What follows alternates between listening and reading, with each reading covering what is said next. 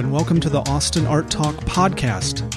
My name is Scott David Gordon, your host. Thank you so much for taking the time to listen, and I do hope you're enjoying the interviews I've been sharing. The focus of this podcast is on the interesting and creative people of Austin, Texas. As always, my intention is to have meaningful and in-depth conversations that I hope will be of value to you, the listener. They certainly are to me. I really love doing these interviews, and hopefully we can all figure out together how to better connect and support our local art communities and create opportunities and success for ourselves through conversations like these. You might have noticed, unlike many other podcasts, this one has no sponsors. For me, it's a passion project that I create and produce 100% on my own every week. Please consider helping to support me and my continued efforts by becoming a patron of mine. Go to austinarttalk.com and click on the support tab to learn more. And if you really love an episode and have a feeling it might benefit someone else, please share it with them. It might be exactly what they need to hear. Thanks to those who follow and interact with me on Instagram, @AustinArtTalk. That is by far my favorite social media platform. I post daily about local art events and try to support and share the work of previous podcast guests, along with other interesting people, art, and podcasts that I find which you might enjoy. On to the rest of the show. G.D. Wright is a sculptor, fabricator, and design consultant, working most often these days with metal, cast concrete, and blown glass. He also consults with other artists to help them realize their own visions, and has collaborated on and managed many monumental scale artworks and constructions. After growing up and attending college in the Midwest, he then made a career and name for himself in Oakland, California. Recently, he relocated to Austin to start his career anew and be closer to his young son. We had a great conversation that I think you'll definitely enjoy. And if you're hearing this before August 18th of 2019, be sure to visit his current exhibition at Dimension Gallery on Springdale. Here is David. Hey, David. Well, thanks for being on my podcast. Yeah, I appreciate you having me out. So, we connected, was it last year, through a Camiba art show on 6th Street. And I moderated an artist talk with you and like 4 or 5 other artists that were in a group show. Yeah, it was a really nice kind of first show for me outside of the Dimension Fellowship. Yeah, and that's also something I definitely want to get to towards the end of the interview, talk about your current show at Dimension Gallery. But I guess for anyone that's not familiar with you and your work and who you are as an artist, maybe what's your kind of intro? Yeah, so if you've been out and seen my work at different shows around Austin, I'm the bubble cage guy. Okay. I have generally a rigid steel structure that I like to fill with kind of bulbous soft forms. You know, either a cast concrete, blown glass, and it kind of creates this undulated juxtaposition between a very linear hard thing and a soft kind of enveloping, expanding material. But yeah, I work in various scales, trying to build them as big as possible. Ultimately, would like to do a lot of kind of public installation, monumental scale. I just got to figure out the finances and the fabrication of those things. Yeah. You sent me a bunch of materials and things you've written about your work, and I wanted to note, you said your work is a reflection of how you interact with the world, hopefully polarizing, hopefully inspiring, and obsessive compulsive in its attention to detail. Mm-hmm. Does that still feel true? Definitely. The necessity for me to make things kind of at the highest quality that I'm capable of doing is great in the shop, great on projects, tough on my personal relationships. And I believe in craft kind of as a first piece for my work. I want people to come in and have a little bit of shock and awe about how the components are comprised, how they come together. One of the first kind of linchpins for my work was like, how do I create these processes that are hard to diagnose, hard to break down? Mm-hmm. And in some ways, I assumed an elevation of the work through kind of like the fascination over how it was comprised or how they made it. Mm-hmm. And you talk about like people having, or the ideal being someone having like kind of a visceral reaction to the work. Like, was there a first moment you remember that happening with a work, or are moments where that's happened and then you're like, just like that kind of just feeds you, or something like that? Yeah. The first time I ever kind of stumbled into this process and aesthetic was through a group show that was called Confliction Within Containment. And I built this metal cage and wanted to cast some plaster in it, and I tried to put a trash bag inside of the cage and just fill it all the way up. And it kept exploding and was ridiculous in weight, and I was just like, okay, we've got to find a better way to do this. So as I was trying to find kind of a smaller encasement material, which I'll just like let the cat out of the bag, I use balloons to cast these things. I found that the balloon could kind of nest and envelop and wrap around components of the cage. And in doing that, it was very like supple, and it had this emotional quality where there was like this kind of more human element that was dealing with a more like rigid structural element. And I started having this parallel in my brain about like society and what the norms are, how we're supposed to live our lives, what the rules, you know, like you're now a parent, so you need a 9-to-5 and you need to, you know, drive a nice minivan and you need to have a mortgage on a house, and like my own feeling of discomfort in that and feeling like I didn't fit into that shape. Yeah. Is a big part of the work. And it wasn't until the last couple of years that I realized, I mean, I should have probably earlier, but the reason why I gravitate so much to this is because my own kind of inner turmoil and conflicts where I'm like shifting between acceptance of where I'm at or pushing for something more. Yeah, you talk about in your writing about cages, these cages that we're in, that they're like self-made cages or ways of perceiving yourself or your life or your limits, limiting beliefs maybe even. It's so interesting that you create these cages, and then you're also kind of like battling and examining and trying to dismantle these cages in your own life to have more expansion and possibilities. Yeah, we have societal standards, kind of like what I was speaking on before, but there's also, you know, the mirror of other people. Depending on your environment, depending on how people perceive you, they'll put you into a box. And it's so interesting. It's like the more you worry about the box that will be created by other people, the more you get in this mirror loop where you give people what they want, and then you become the thing they perceive you as.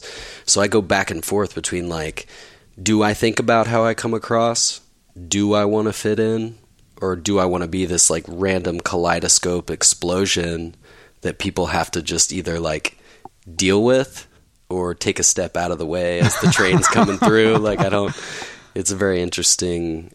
It just makes me think of your work at Dimension. It's like these rigid frames and then these like fluid mirrored forms bulging out of them. I mean, I don't know, there's some parallel there, I think, for sure. A lot of my love for the glass and then silvering the interior of it is you seeing yourself. I think it creates a additional layer of connection for the audience to kind of find that goal that I have in them perceiving themselves as this object within the cage. And a big part of that show is kind of exploding out of that cage, because everything I've ever done with my kind of current body of work has been this contained, expanding within the cage form.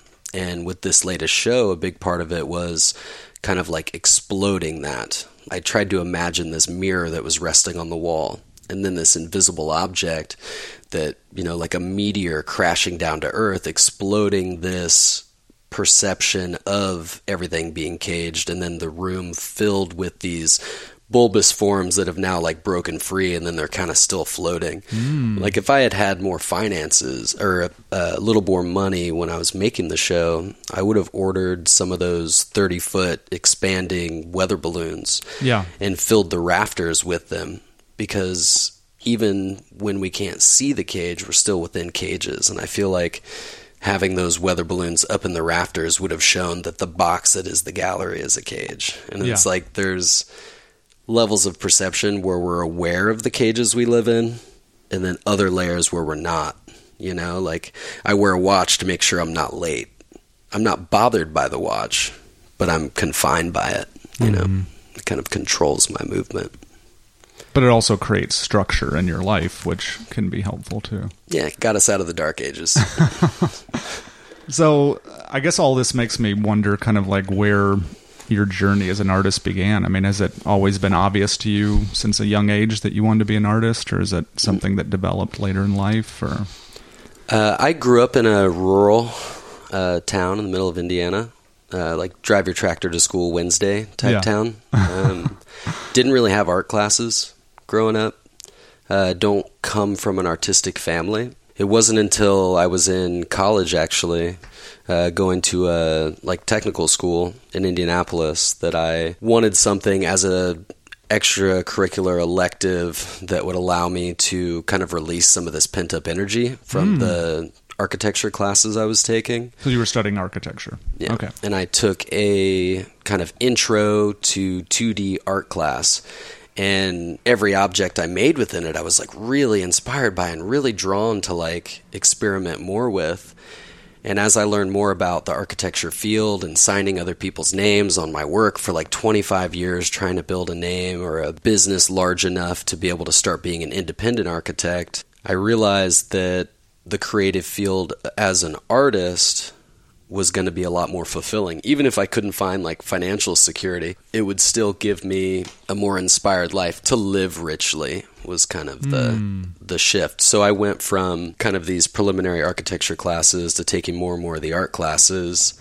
And when I transferred down to Indiana University, once I had like a good enough GPA for the direct admit, when I started there, I shifted into a sculpture program and started taking... it was still College of Arts and Sciences, so I had to do the same prerequisites as like a nurse major or like a, people taking to try to become like a biologist or things like that. But then my directed area of study was sculpture. So I got to take more and more classes and dive more and more into that. I mean, from an early age, I was a Lego kid. Yeah, me too. So it was already kind of in me, the designing, building, making. But I never realized that art could be an option. Like I didn't have family support for it. I didn't have, you can do it. Like my dad was always like, if you get good grades, I'll pay for your college. And then I got good grades. I was like, Dad, I've got good grades and I'm going to sculpture school. Let's do this. And he's like, well, if you go to business school, I'll pay for your college. Yeah. And I was like, all right, talk to you later. Right. So did you also, growing up, just have kind of like the rural experience of just like, kind of building things yourself in a sense that weren't art, just like, repairing things? I mean, that's kind of part of farm life, right? So the original thing that got me into kind of construction was whenever I would get in trouble, which was all the time, I wasn't allowed to get out of being grounded until I did some kind of random home repair for my dad. Oh, okay. So it'd be like... oh, that was a pretty bad thing you just did. You can get out of the house again and go hang out with your friends once you sand and restain all the windows in the house. Whoa. Or once you you're like, okay, there's a hole in the wall. Once you repair that, then you can go back out and ride your bike around the neighborhood. Oh, wow. So I grew up resenting, but also learning that we were capable of doing these things. Yeah.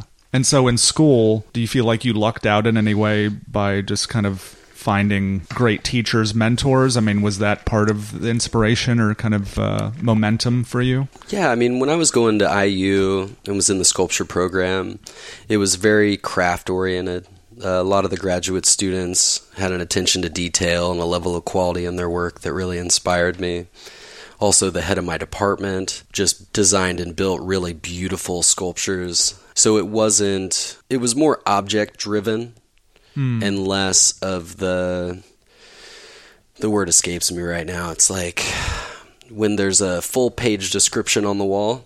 Yeah. And then there's 2 refrigerator racks on the ground with a red light and a blue light. Like that world never drew me in. Yeah. And I think it's like more experimental, more theoretical. Yeah. Abstract. More layered. Like people that probably maybe like started off being writers and they're juggling the between of that. Like the object, but also, again, kind of going back to I don't like telling people what to think about my art. It's like without the description on the wall, there's no way to access the work in front of you. So the work itself becomes more about the statement, and then you're probably wanting to come at it more from a craft perspective. I think so. And there was also a guy in my sculpture program that would like the example of the refrigerator rack, right. Or like pull the like water mechanism from a fridge and then like put a green light on it and then title it like David Copperfield makes the Statue of Liberty disappear. Okay. And I'm sitting there going like, okay, cool. Like, I understand there's an art history modality that justifies the action of the creation of this experience. But for me, I am most intrigued by the people that are willing to spend like the 50 hours getting that line just right. Yeah. But I mean, everything's opinion, so that's just mine. So what was your work like in college? Like, do you see kind of like the genesis of what you're doing now then? Or what were you drawn to? What kind of... Well, I knew that I had a great opportunity having that many artists coming into critiques, very specifically trying to help me understand and evolve my work. So each semester I gave myself kind of a set of rules to try different things. So I spent like a semester working with found objects, tried to integrate those into these scenes that I would create around them. Did a lot of random experimentation with like kinetic sculpture, failed a bunch of times in terms of like what I actually showed people. Learned a lot about my own process of kind of needing the deadline. Like I make this comment that's like deadlines are my jam. And it's something about like that moment that everything has to be done. If it's 2 months before that moment, I get caught in my head trying to make like, what is the right decision? What material should I use? What process? How do I make it work? And as that timeline gets shorter and shorter and shorter, I get into this place where it's like, okay, no more questioning, only movement. I trust my instincts and I keep moving. And I found that. I think that's maybe one of the best lessons I got from my undergrad in sculpture was finding out that when I get into that crunch is when I actually shine, because the questioning of myself kind of goes out the window. Like trusting your instincts, moving forward, and then believing that everything's going to balance out just right. Like with this show that I just put together at Dimension. I didn't have the laser cut kind of reflective triangles until the night before the show opened. And I originally set it up to have it sooner, and it just didn't work out to have it. And then I went through this whole thing in my head where I was like, maybe I shouldn't use these. I'm not really into it. And then on the very last night before the opening, they showed up, and they filled a gap in the composition of the show that without them, I think it would have had a very different feeling in there. So it was like having it in that last moment, needing a solution. The brain, necessity is the mother of invention. So it's like I have an object, I have a need, and it just became it without that obsession over like, does this work? Maybe it doesn't. What do people think? I need a bunch of opinions. You're just like, this is what it is. Yeah. So what are some memorable works that you did in college or, things that really stand out to you as like, wow, that I really did something I'm proud of? So once I had found the bubble cages, which originally they were called rigid and fluid systems, and I talked about it very like linearly, but I started casting water. So I would take the cage, take a bunch of like party balloons, put watercolor paint into them, fill them up with water, fill in the cage, put it into like a large scale chest freezer, freeze the object, pull it out of the freezer, pull all the balloons off, and then for my thesis show, I built all these water catchment pedestals. So they had like a 1/4-inch gap around the outer edge that during the show, the piece would melt and paint the canvas that was the square of the top of the pedestal that it rested on, and then roll over the edge and go into this pedestal that was rubberized on the inside. So if people had the opportunity to come into the gallery when there weren't a lot of people there, you could hear the dripping into the pedestal, and that shift and kind of the feeling around like early bird gets the worm. Like it was this fun thing where it was like I had 2 water pieces in the show. One was pretty small and would melt every day. So at the beginning of the day, it was this very bulbous, undulated thing. And by the end, it was just the cage sitting on the pedestal. And with the other one, because the gallery was only open 4 hours, it would basically come out of the chest freezer, go into the show for those 4 hours. So you're resetting it every day. And then go back into the chest freezer. So for the larger one, it took a whole week for it to melt. So with that one, it would come out of the chest freezer at the beginning of the day. So if people were there at the beginning of the gallery hours, it had this like frosted glass look. And then if you came later, it was like a melted popsicle. And it was kind of like, I liked that. I felt like it would inspire people to come maybe more than once. As well as like notice the shift of like the impermanence of the work. And I feel like it really related to the rigid and fluid systems because I had this cage that wasn't changing. And then the fluid form was always in shift. Yeah. So the rest of that show was like weather balloons that were deflating or popping, and plaster that I kind of, in my brain, I saw it as like an outdoor sculpture where the plaster over time would break down, ultimately leaving you just the cage. Like, it wasn't until I became a father and I was like, okay, these things might need to last if I want anyone to collect them. Yeah. That I started doing like the concrete and the blown glass. And yeah, I was going to ask you about that transition. So you kind of started with these works that are more ephemeral, and then you maybe discovered these other, or started experimenting with these other ways of making your work, and then it became a little bit more, still like with the glass seemingly fluid, but also more permanent. When did that like what happened after college? Like when did that transition to those working with different materials happen? Gotcha. Short version of that story. Yeah. Okay. Sure. I hitchhiked with a bunch of friends trying to figure out what I was going to do when I got out of school. What major city was my art dream going to come true in? And I found Oakland, California, and stumbled into a place called American Steel Studios that is the nation's largest art studio. It was like 240,000 square feet in two buildings. It was like 2 city blocks. And it was just full of artists building monumental sculptures. I mean, the first time I came in the building, there was like a work that I had just been learning about, had to remember the artist and the year it was made in like an art history class, collecting dust in the corner. You know, it was this giant old steel factory that had been converted, and a bunch of artists were just renting out slices of it. And we had like 7-ton gantry cranes, so we could pick up like, oh, that shipping container's in the way. You just pick it up and move it out of the way. It's like no big deal. Whoa. Got a little controller. So that's what got me in Oakland. And then when I was there, I've always been interested in teaching. So I started working at an art center called The Crucible, and working there, teaching welding and sculpture classes, I became friends with a couple glassblowers, started talking to them about the work that I was making, and they said, oh, you know, those forms look a lot like what glass would look like inside of it. You know, you can't build them out of steel, though. Like, you'd have to build them out of copper because the expansion coefficient, blah, blah, blah, blah.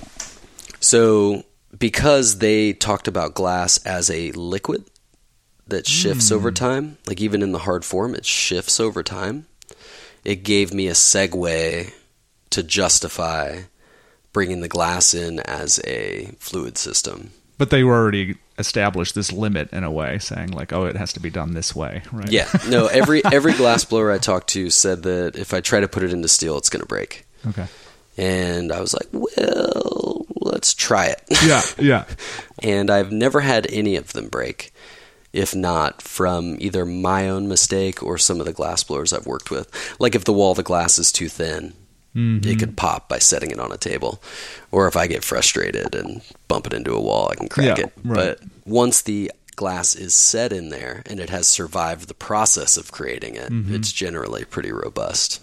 I wonder what those people thought when they saw your work then, or if they did. They were like, okay, well. I'm sure there was a little bit of interest and intrigue and happiness, and probably a little resentment, because I generally have problems with people telling me what I can and can't do. So I'll usually, if somebody says something isn't possible, I will generally work twice as hard to figure out how to do it. It's a good motivator.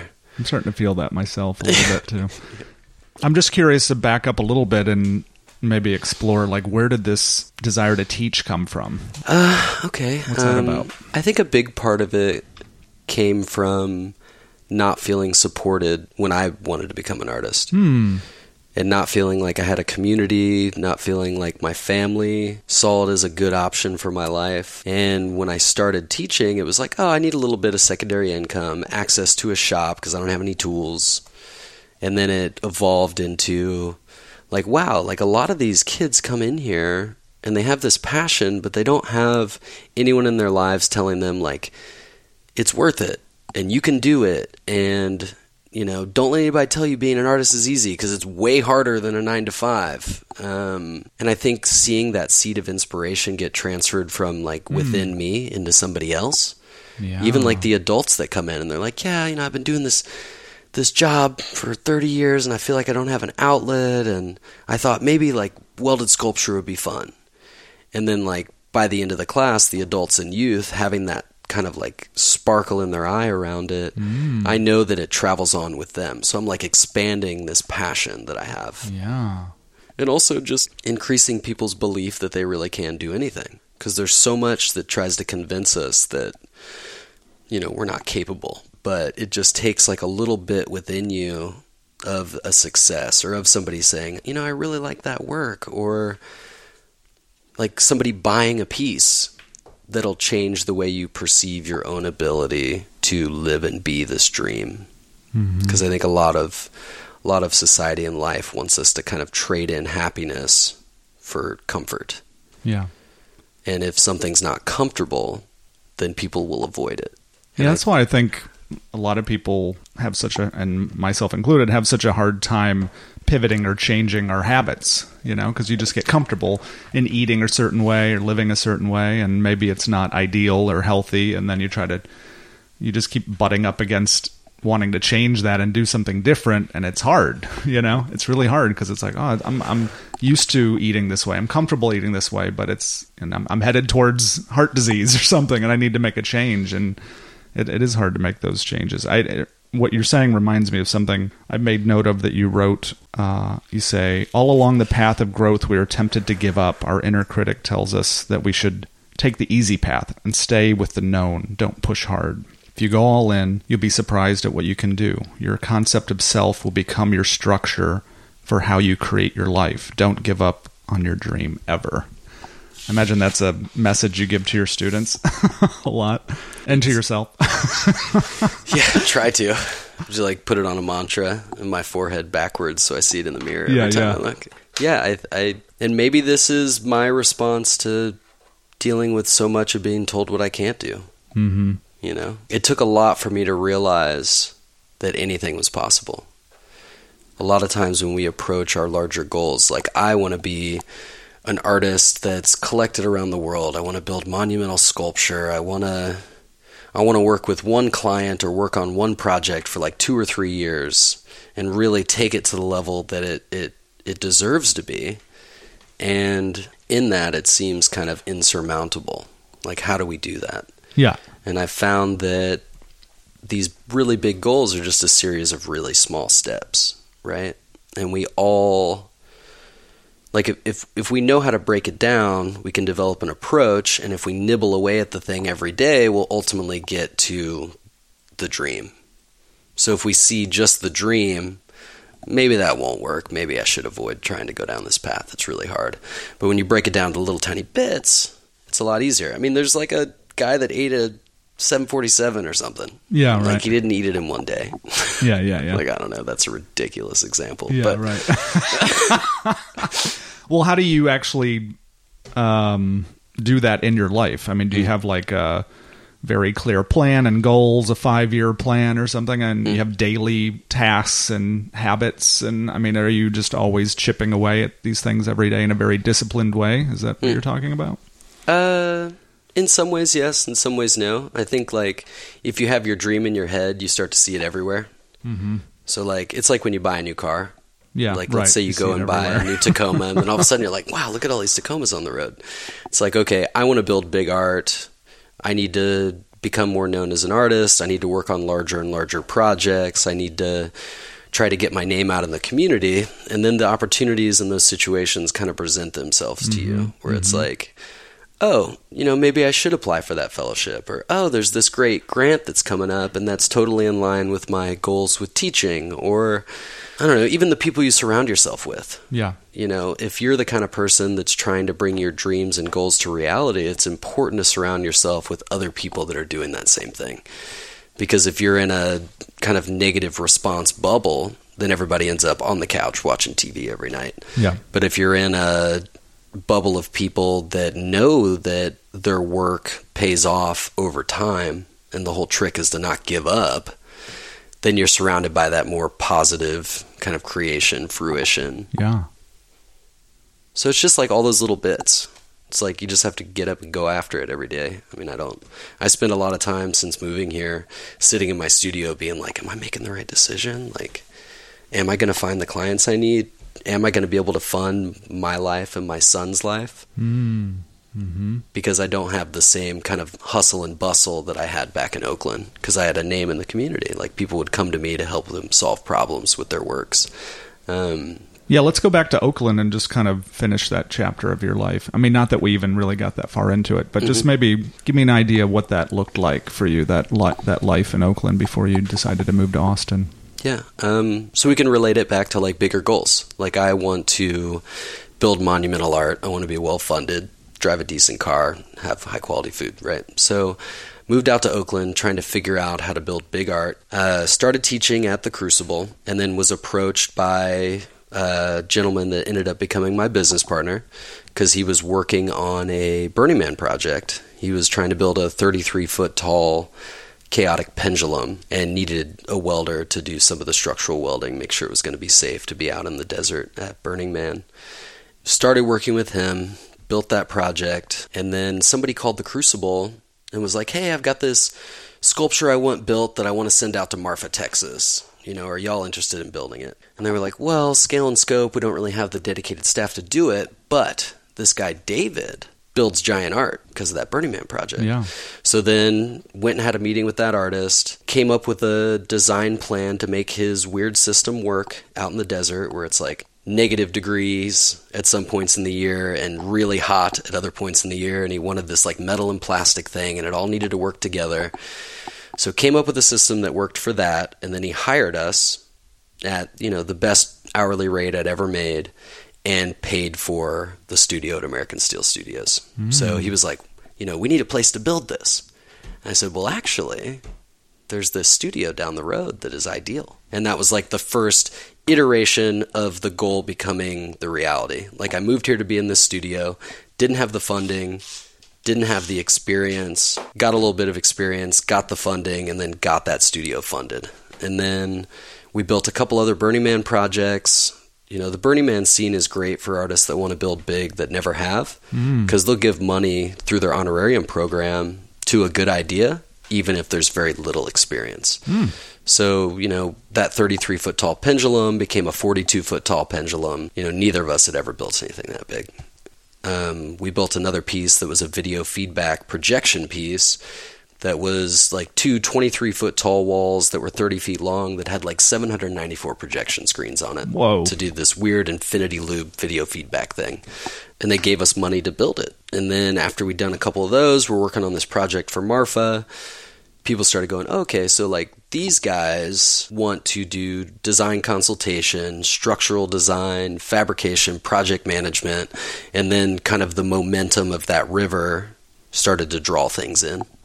And we just got more and more projects, grew our studio to a larger and larger space, started bringing in more of our friends to help fabricate it, and ultimately we were building like, you know, 3 projects simultaneously with like 15 to 20 hours a week on each one, employing like all our favorite designer, builder friends.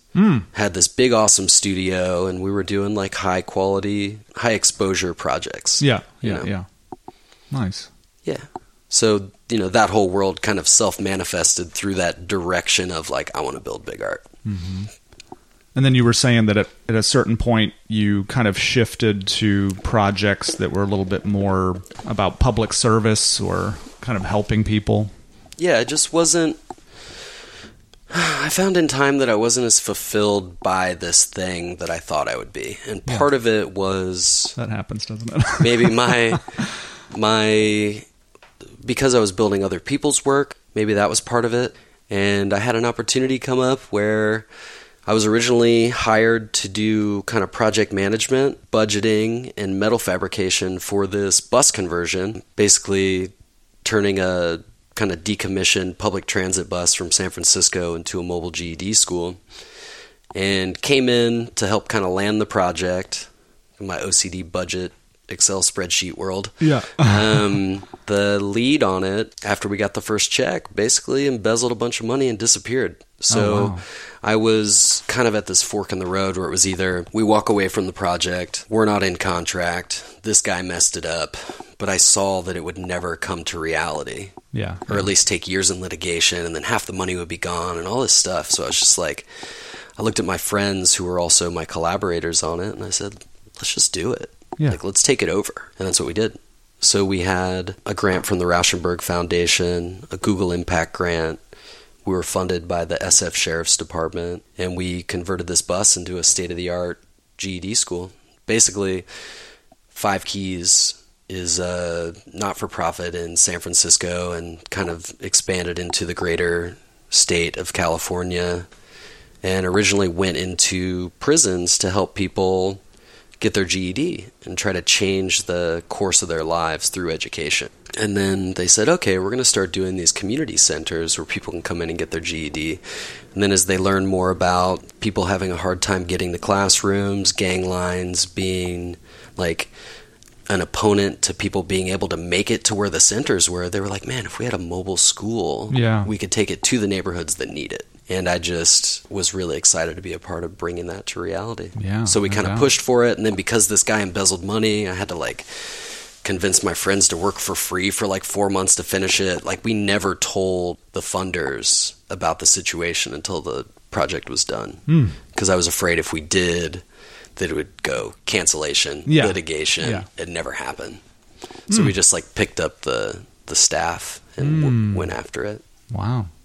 And it was a totally different feeling going to like the unveiling and seeing all these people whose lives it was going to change. And it just felt like I was taking the skill set I had developed and putting it to something of much better use than just for parties or for cool things to look at. Yeah. Which is still fun. It's still, a lot of the Burning Man stuff that you're talking about, it's very awe-inspiring. And and you can definitely... There's a place for that, for sure. Yeah, you affect people, whether consciously or not, through the space they inhabit. So if you can bring something in that inspires and intrigues, then it brings that energy into their lives as well. So I totally agree. I'm not against it. I mean, I still really want to build monumental art of these like strange bubble cage things and have them everywhere.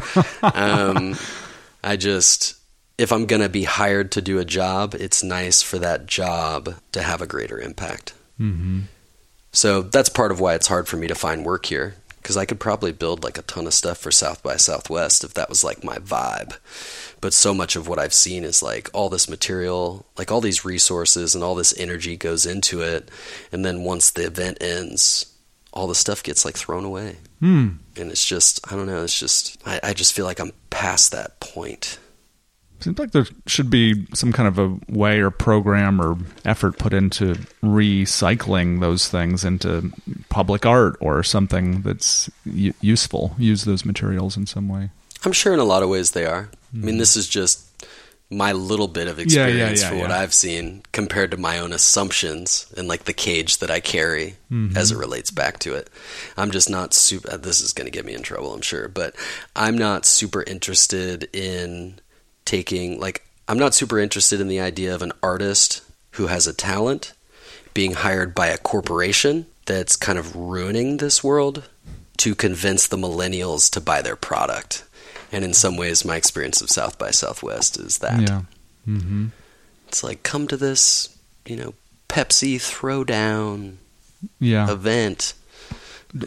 I'm wondering if this, I see a lot of our fellow artists installing work like in the Facebook offices. Do you feel like that fits into that realm? Or I mean, Facebook is an interesting animal. I mean, my opinion on it, it's like in some ways, I mean, this is kind of what a lot of people think, but it connects us as well as pushes us apart. Yeah. I mean, a lot of, like for me at this point, I'm on Facebook so my family can see pictures of me and my son. And to see like what art events are next weekend. Yeah, true. I'm not against Facebook as an organization. I think it's in some ways totally changed the way we connect. I mean, I have like over 1,000 friends, people I would never connect with in the same way if it was still like through pen and ink or phone calls. You get to see the evolution of people's lives for good and bad, which I think is a really interesting kind of social experiment. And then, I mean, I relate Facebook and the funding of artists through that kind of like to the Burning Man thing. I mean, people that are trying to make their art dreams come true, if they can get picked up by an organization that's as high profile as that to get funded to build a project, especially because they kind of represented as an artist in residency. Yeah. It's not like with the Pepsi example where they'll have you design and build this thing and then your name's nowhere. Right. And it's just this object, and you can tell your friends and market it and all that, but it's the Facebook Artist in Residency program seems like it's actually elevating the artist. It is kind of a closed loop, though, in terms of access from the public. Like, it's just for employees of Facebook. Yeah, I was wondering about that. I didn't think that it would be that easy probably to go see these things in person, I'm assuming. I don't know. I haven't heard of any kind of like art tour kind of thing where they bring in the public, and I have heard that, you know, if you're not an employee, then you're not going to see it, other than through Facebook and Instagram. Right. So did anything else happen in Oakland before you decided to leave, and then how was that transition to Austin? So my son's mom kind of kindled a relationship with a guy that lives here in Austin, and they decided to kind of begin to build a life together. So she moved here, and it took about 4 months of me being in Oakland without my son and watching him grow up on Facebook that I just realized that it wasn't worth it. And no matter what it took to figure out how to build a new life here, I needed to be present in his life. Yeah. So I had some friends that had just landed a monumental sculpture project for the city of Oakland. They needed a big studio and a bunch of tools. So I sold off my infrastructure and transferred over my lease and went down to one minivan worth of stuff. Yeah. And moved out here. But weren't things also in Oakland kind of energetically coming to a close for you too, in a sense, though? I mean, I think so. Yeah. As far as like your career path. Yeah, I had conquered or risen to the goals that I'd set for myself there in a lot of ways. I think staying there probably would have been a little easier to continue to rise because of the momentum, but in some ways I was becoming pigeonholed into the designer, fabricator, that with the component of the cost of living being so high, my operating costs for my studio, I definitely couldn't say no to projects. So I couldn't take the time to pivot into kind of applying and trying to go after my own works. Or be discerning, as discerning as you'd like. Yeah. There was that. And then after the Ghost Ship fire that, took the lives of a lot of people in our art community out there. I don't know about that. I'm not 100% sure on the number, but it was either 36 or 38 people lost their lives at this event that was in a live-work converted warehouse that a fire was started and people were trapped inside. Oh, and wow. It was a really bad situation. Basically, a lot of the fabric of that Oakland art scene is kind of people living and working out of these converted warehouses. Yeah. So once that happened, the developers had an angle to start pushing all the art communities out. Oh, wow. Whereas before, the city was kind of protecting and supporting the artists. Once that happened, there was this kind of fear. Yeah. That, what's going to be the next Ghost Ship? Safe. Yeah. So they started shutting down communities. They started closing down art studios. Everything was shrinking. And a lot of people were being forced to move out of Oakland to find the next kind of fertile ground. So that was happening at the same time. And, I just felt like Austin would be a little more healthy, a little more well-balanced for me. I was in my studio 16 hours a day, sleeping on the couch in my shipping container office. I just didn't have... I had the motivation to work. I didn't have the motivation to have my life work balanced. Yeah. And I knew coming here and being present with my son and having him half the time was going to ground me in a lot of ways. Yeah, absolutely. Give me an opportunity to kind of reset and find that next evolution and growth. Nothing like turning the page to find a new story. And that's kind of if I would have stayed there, it's like rereading the same page over and over. Yeah. So what's the Austin chapter been like so far of your book? Austin's been really great. I was fortunate enough to meet an awesome group of artists out here kind of early on through a friend of mine that lives here, as well as friends that have come to visit that used to live here that knew some people in the art community. You go out to all the events, people seem pretty open. I'm the kind of person that'll walk right up and start asking you strange questions. I don't have a lot of boundaries. Yeah.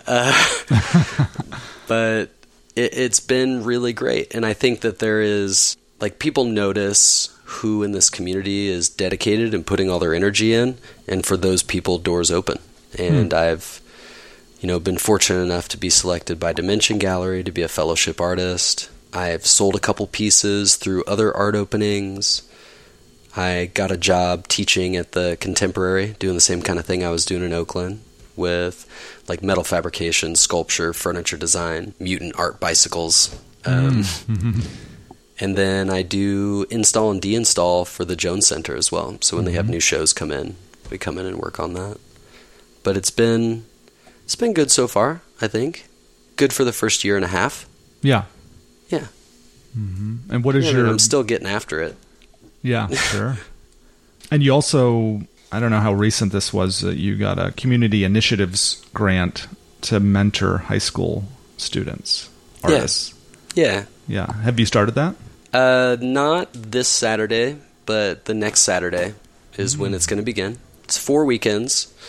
Saturday from like noon to 3, noon to 4, depending on how everybody's feeling. But basically the goal with it is to bring in high school artists who are passionate about the arts, passionate about their work, and try to help them break down the dream into manageable steps like we were talking about earlier. Yeah. So like the first week, I just want to kind of meet everybody, eat some snacks, talk a little bit about what each workshop attendee or student's passion is, whether it's building big art or selling work at craft fairs or being a teacher or, all the myriad of different approaches you can have in this art game. And then I'll go home, do a bunch of research, come back the second week and talk to them about the little tiny steps they can take that'll lead them to the direction of their goal, whether that's how to apply for funding to help you go to college for art, but my goal with these students is to take the people that aren't like fully supported by their family with a free ride to school and a ton of support and them buying all the materials to build their art. Like I want the people who like are passionate, but it's hard. Yeah. And I want to help them understand that it's not as scary as people want you to think it is just because they're afraid. So we'll do a couple weeks of that, and then we're going to do a workshop where we take a process I learned in a science class, process that I brought into my art. It'll either be these Lichtenberg etchings where we use the transformer out of a microwave to burn these like fractal lightning bolt patterns into a sheet of wood. Or we'll do like an electrolytic etching where there's a saltwater bath. We run a current through it and we can etch designs into the surface of steel. But the main goal is to like show them like anything is art.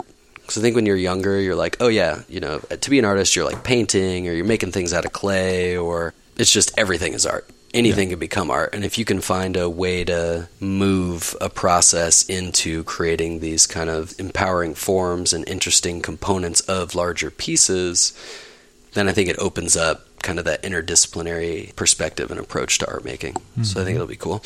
And then we'll do a group critique where they all bring in their work and we talk about their work as well as how to talk about their art. And then I'm actually fortunate enough to be next door neighbors with Fancy Gallery over at Boehm Studios, and they are letting us do a little art show in there. So we'll do a little press. You'll hear about the dates on this later, but I want to create a show for them where people can come out, see their work, potentially buy some stuff. Because again, having people come out, having people show interest, having people talk about it, having people purchase things, again, just makes that dream a little more real. Yeah. And shows them that it is possible. So just 4 weekends, not super crazy, but yeah, it should be a lot of fun. That sounds great. Yeah. Do you have any other thoughts about Austin in general? I'm just wondering, since you've been here for a year and a half. Yeah. I have a hyperactive brain, so I have a lot of thoughts about Austin. Well, here's something you wrote. I think if we, as a community, continue to create social outreach programming that allow potential collectors to enter into the artist's world and catch a glimpse of what art life creates for those involved, it will draw them into purchasing work.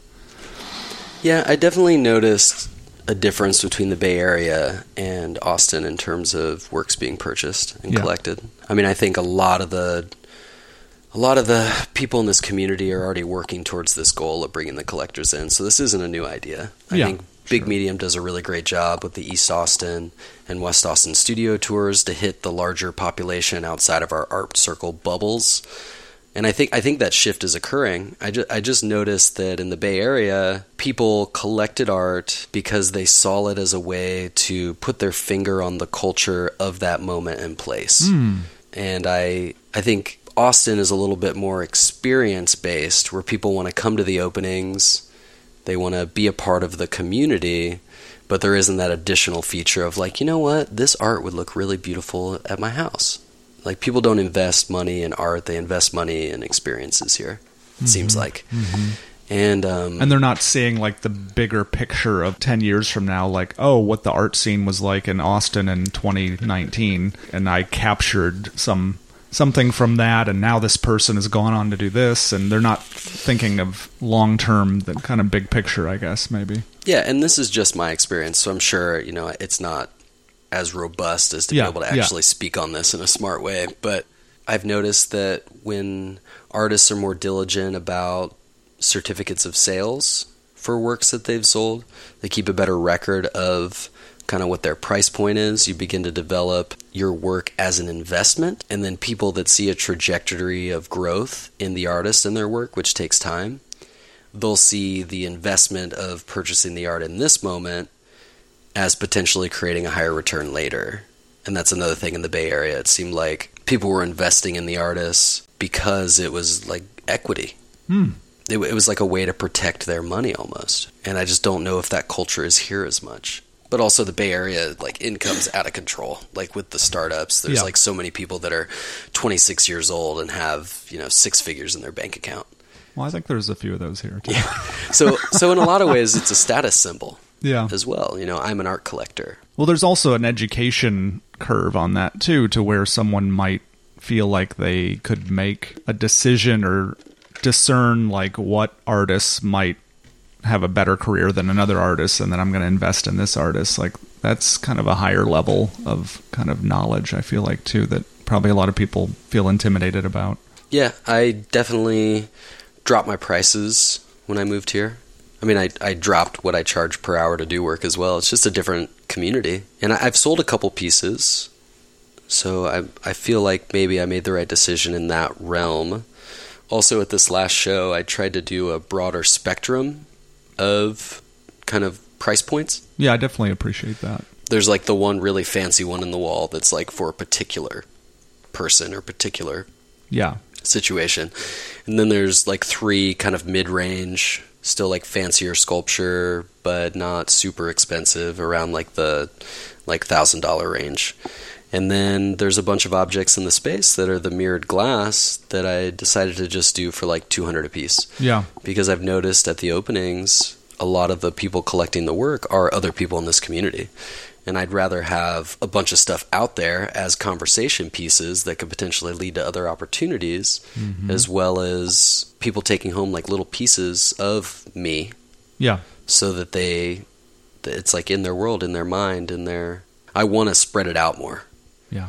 So I'm trying to see how that can work here in Austin. So it's a little bit of an experiment. And then I sold, one of the $200 glass pieces at the opening. So it's like, okay, yeah, that was a good move. I appreciated those being there because I thought, oh, okay, I could buy something that he made if I wanted to. Yeah, and I hate to say that it's important to me to sell art. I don't think that's as much in the conversation here. I think people try to hide from that and say, no, I'm just an artist for the passion. But I want to be an artist and just be an artist. I don't want it to be my hobby. I don't want to have a job and come art on the weekend. Right, and then you have to figure out a way to sustain yourself, and you actually have to make money and run it like a business, too. Exactly. Yeah, I mean, I want to have fun with it, and I want to approach the art making with my passion, not what I think will sell, but I also want to create a level of craft and a level of quality in the materials I select that it elevates it to justify the cost. Because I want to just like go hang out in my studio and make art all day. And you can't do that unless you're funded. I mean, so another thing that I've never experienced that is here in Austin that I think is awesome is the cultural arts division. The hot tax, the hotel occupancy tax. Yeah. The fact that there is dedicated money, and it is a substantial amount of money that goes directly to artists, community initiative grants, groups and organizations that are helping to build and create this art scene. Art in public places too. Yeah, and I think it's awesome. And I've only ever experienced like the 1% on government building. Like in San Francisco, 1% of any new kind of state-funded project has to go to art. So if they're building this giant new building, they've got to put something from art, from not local artists, but from an artist on the grounds. Whereas here, it's like very much dedicated to the community, which is, I think, on the other hand, it can be a crutch. Like I've heard, like in this last year, when funding has dropped for some of these organizations, and they've relied on that grant, that they've had to downsize and had to be careful about how they're spending money or look for other funding options. Yeah. So I really like it as a way to inspire, motivate, grow, create, but also you have to be careful not to fully rely on it and let it make you stagnant, because it could disappear. Because there's so many different opportunities here. There's so many different people trying to create the next thing. That current can either like pick you up and take you or roll right by you. And that's, I mean, I always have my hand in like 15 cookie jars because you have to diversify. I don't trust anything really. Yeah. So, but I do think it's really awesome here that they have those kind of community initiative type things. I know because of a lot of your experiences working in Oakland and managing these projects, you're also have been helping artists here locally in Austin with, managing fabrication of different projects, public art projects and things like that. Is that true? Yeah. So for about 6 years in Oakland, I ran that business that was kind of like a design consultation, fabrication, project management thing. And then moving here, I still want to continue on that path. So I started another business. It's just called Wright Artworks. And basically, I'm just trying to be present for artists that are working on larger projects, whether it's being hired to like consult on designs and then they go and build it, or being hired to do a design for them and build a foundation for a component, a component or foundation for an object that they'll then go and finish, or just fabricate and build things for people. But yeah, with this last round of Tempo 3D sculptures, I've worked with Darcy Book and Christy Stallup to help them. Like with Darcy's, I built the pyramid for her, kind of like amazing marble paintings and gold leaf works, and that she's going to put on the surfaces. And then for Christy Stallup, I built a like foundational metal structure to carry the weight of her like 7-foot tall grackle she's making. And then I have another artist who is a tenant in the studio that I run that is building a larger steel structure that I've just been kind of available for design consultation if she's interested, just like, oh, you got another brain or ear to listen if you're trying to work through an issue.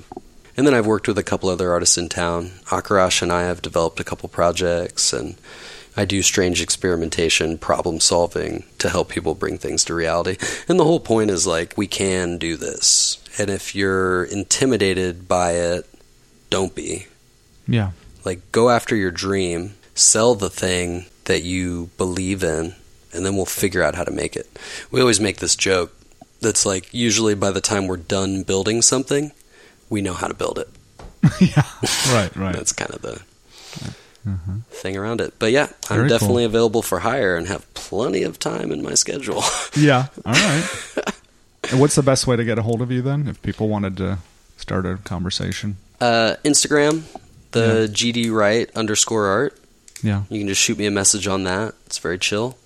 I also have a website with contact email, phone number, all that stuff on it. And it's just gdwright.com. Very cool. Yeah. Well, maybe quickly before we talk a little bit more about Dimension Gallery and your show there, could you just speak a little bit about being a dad, like what being a dad has done for your life? Yeah. Brought me back down to earth. I was getting kind of real squirrely out in kind of like this quest for my art dream. And I think my necessity to see it come to reality made me a workaholic. And I was like living in the studio and didn't have a lot of social life and didn't have a lot of like me time. and being a father, because he needs, quality meals. He needs consistency. He needs a stable parent. It has forced me to rise to that occasion, and in a lot of ways been very healthy for me. And it changed everything. I mean, before I had Ember, I was doing random projects, living in a warehouse where I paid $300 a month. I could have basically done and dealt with anything, and it would have been whatever. And once he was kind of on the way is when I started my business in Oakland. Because I knew to justify this art life, I had to actually be able to take care of my child. Yeah. Instead of my own very minimal necessities. Mm-hmm. Right. So, and it got me out of the Bay Area, got me to Austin, and in some ways, really, really kind of inspired me to grow up. Yeah. Yeah. Yeah, to be the best example that you can be of what a good person is, or someone that has passion and integrity. And yeah, I mean, any of your undealt with issues and traumas and stigmas and all that is going directly into the kid. It's not what you tell him or consciously say. It's what he sees, and that's what he becomes.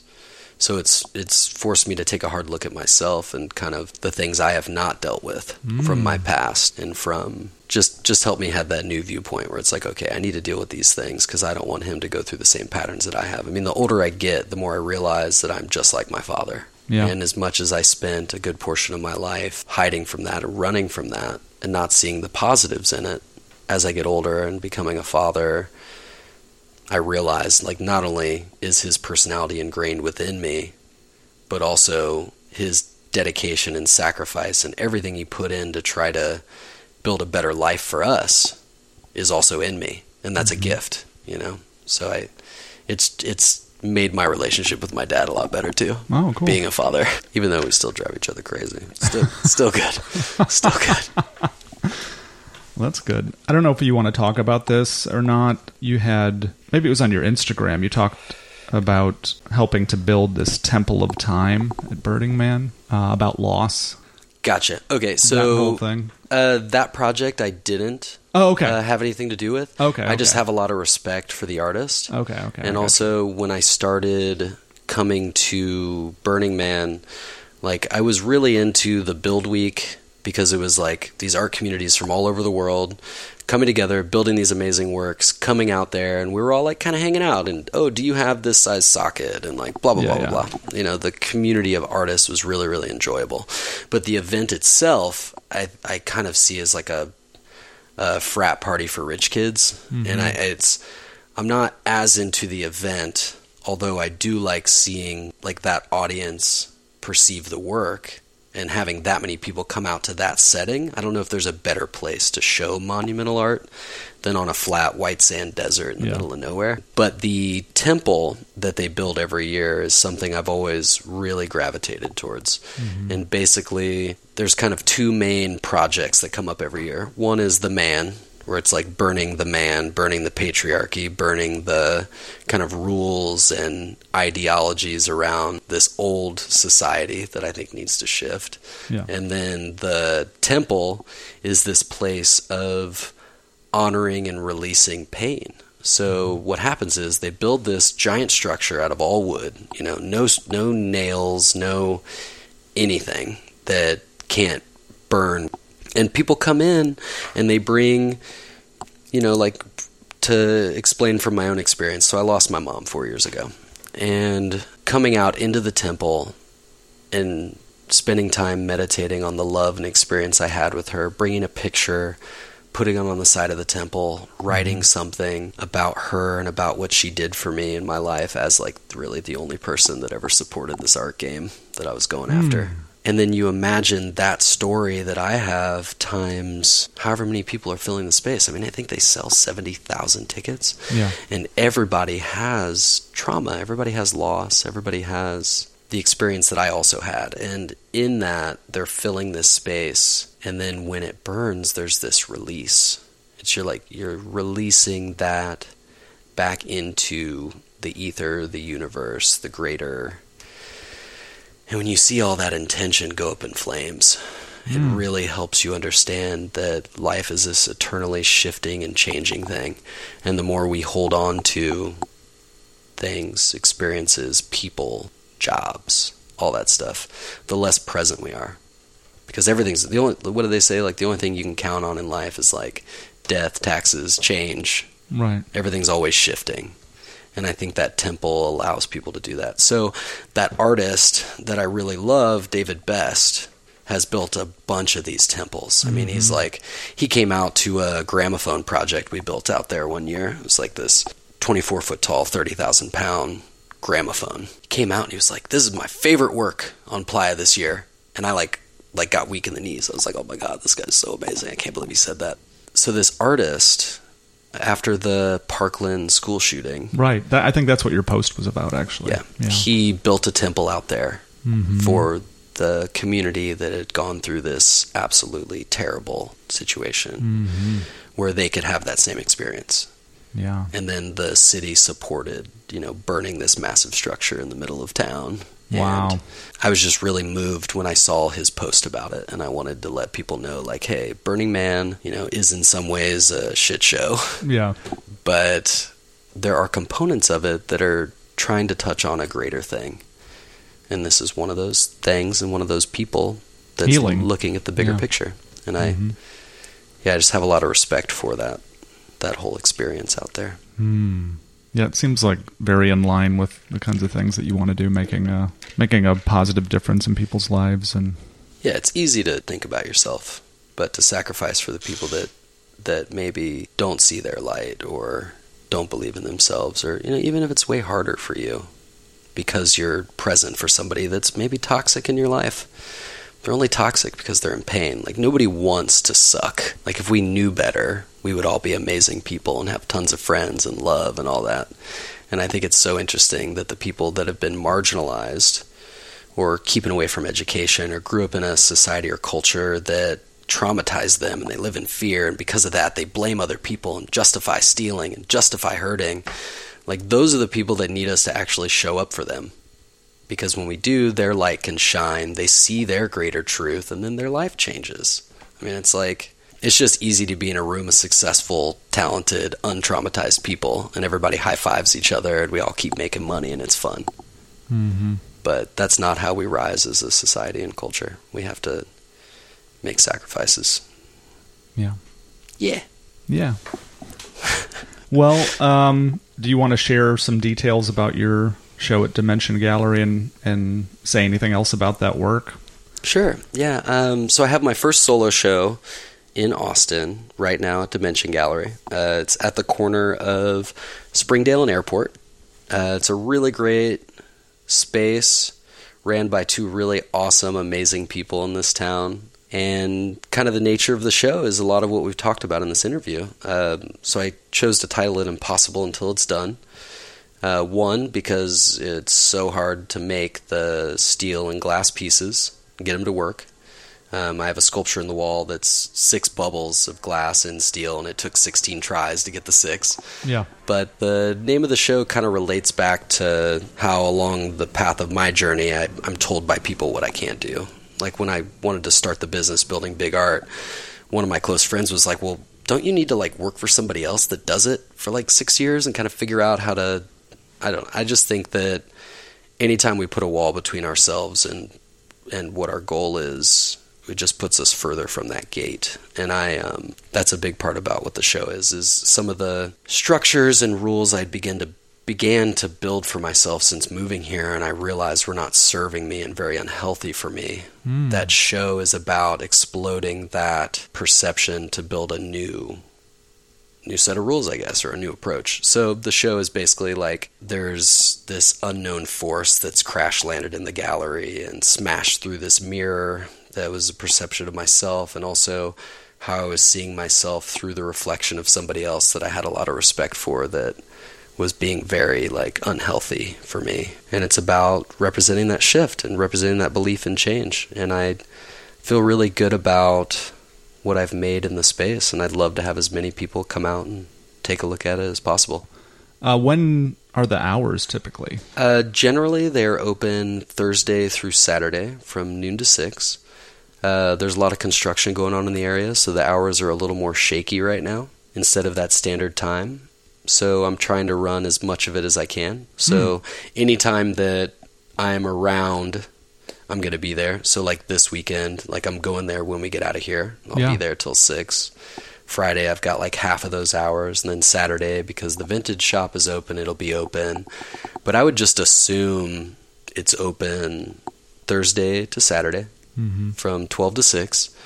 And if you get there and it's not, then look me up on Instagram, GDWright_art.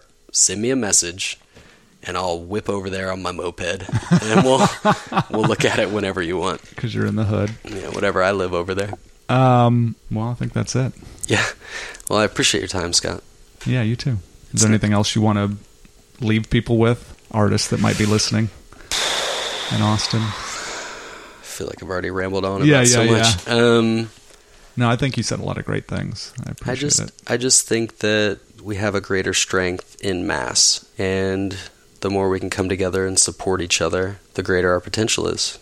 Don't build walls. Don't tell people they can't do it. Show up for the people you think that you can and you have the strength to, and take care of yourself. Yeah, right? Okay. Well, thanks, David. Appreciate it. Yeah, thank you.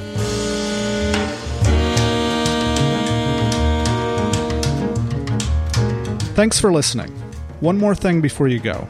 If this episode or any other I've produced have helped you or added value to your life, please support the podcast so it can continue and grow. Just go to austinarttalk.com/support. There you can find a link to my Patreon page, and there is also a PayPal option and an Amazon affiliate link. I couldn't keep doing this without your help. All the best to you, and take care.